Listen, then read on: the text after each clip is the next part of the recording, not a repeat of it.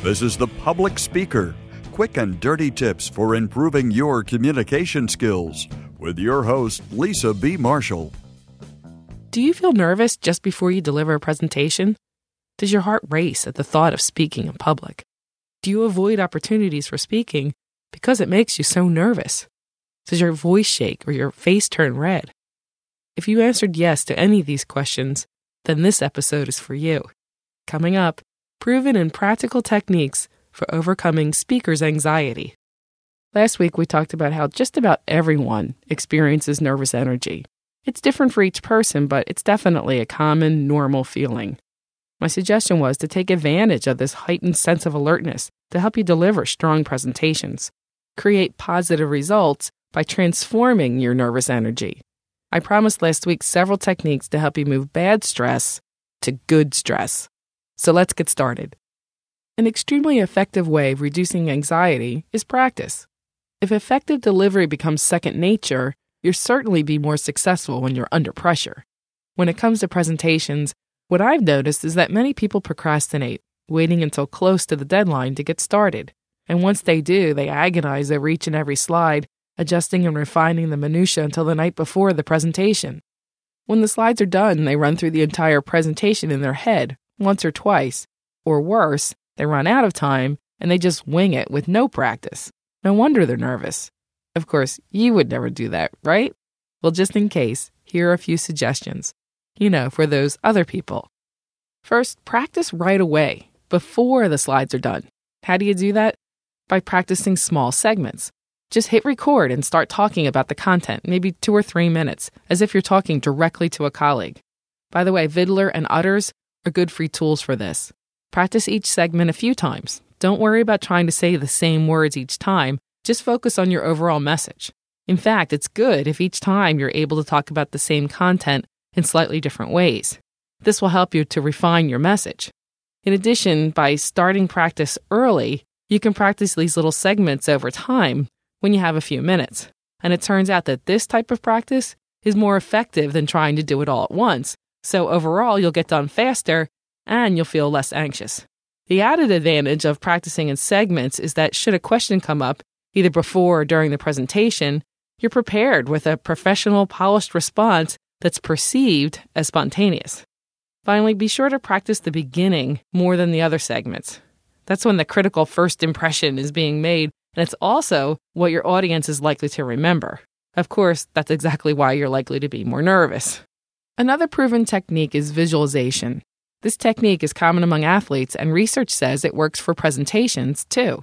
People who visualized a presentation reported less anxiety when they delivered a talk. I like to visualize my presentation the night before, just before I go to sleep, and again in the morning when I wake up. What exactly do you do? The idea is to create a mental image, one with intense clarity and detail, and also includes the positive outcome. This means for speeches, you should be imagining yourself in the specific room of your presentation. You should imagine yourself comfortably addressing the group. You should imagine people giving you positive feedback. The more specific, the better. Again, the idea is that through detailed, positive mental rehearsals, you'll have a better outcome. If you're a regular listener, you already know that I'm a fan of deep breathing. It helps to lower your blood pressure, relax your muscles, slow your heart and respiration rate. Some even suggest that deep breathing helps to turn off analytical thinking and racing thoughts. When it comes to speakers' anxiety, deep breathing definitely helps. Listen again to the Public Speakers episode number 3 to remind yourself of the basics of deep breathing. Usually when someone is introducing me, I'm deep breathing. If I'm really nervous, I'll do a short exercise. It's based on a technique called the relaxation response, developed by a Harvard physician, Herbert Benson. I find a quiet spot to relax, and I focus on my breathing. Then I count backwards slowly, from 10 to 0, 1 breath per number. For me, I usually have to do 1 or 2 rounds, sometimes 3, before I feel better. Sometimes I even write the words relax and breathe in big print on pieces of paper in front of me as a reminder. The next suggestion may sound somewhat obvious, but do something that relaxes you just before you speak. We all have our own favorite ways to relax. Maybe it's a physical activity, from shoulder shrugs and head rolls to more elaborate exercise like yoga or walk or run. Or maybe for you, mentally relaxing exercises are better. A short conversation with your significant other, listening to music, or reading a book. Of course, most of these activities need to be done before you enter the presentation room. The idea is that you need to do something that's relaxing for you, and you already know what that is. Once you're relaxed, you need to turn off any negative internal mind chatter. You know, that little voice in your head that competes for your attention, the one that says, I'm not ready. What if I lose my train of thought? What if someone asks me something I don't know? And so on. To quiet your internal voice, think about presenting as a conversation rather than a performance.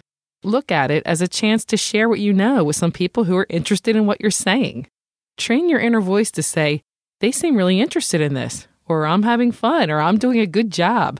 The bottom line's this: if you can replace your negative thoughts with more positive statements, your mental distractions will be minimized, and your speech is more likely to go smoothly. In this 2-part episode, I've covered several techniques. There's still more, but we've run out of time. Be sure to practice effectively. Visualize your talk.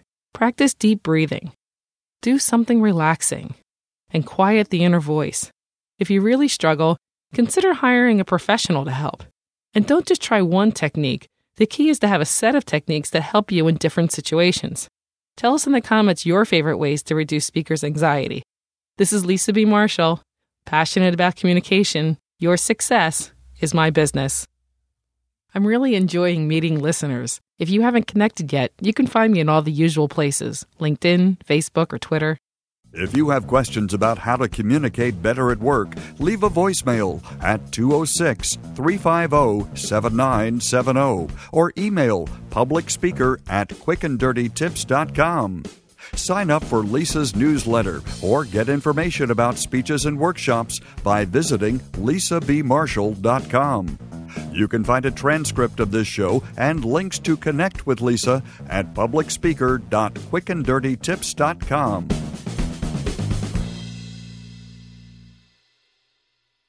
Hey, if you're still listening, I've got a question for you. What are your pet peeves when it comes to public speaking? Send me text or video. Thanks.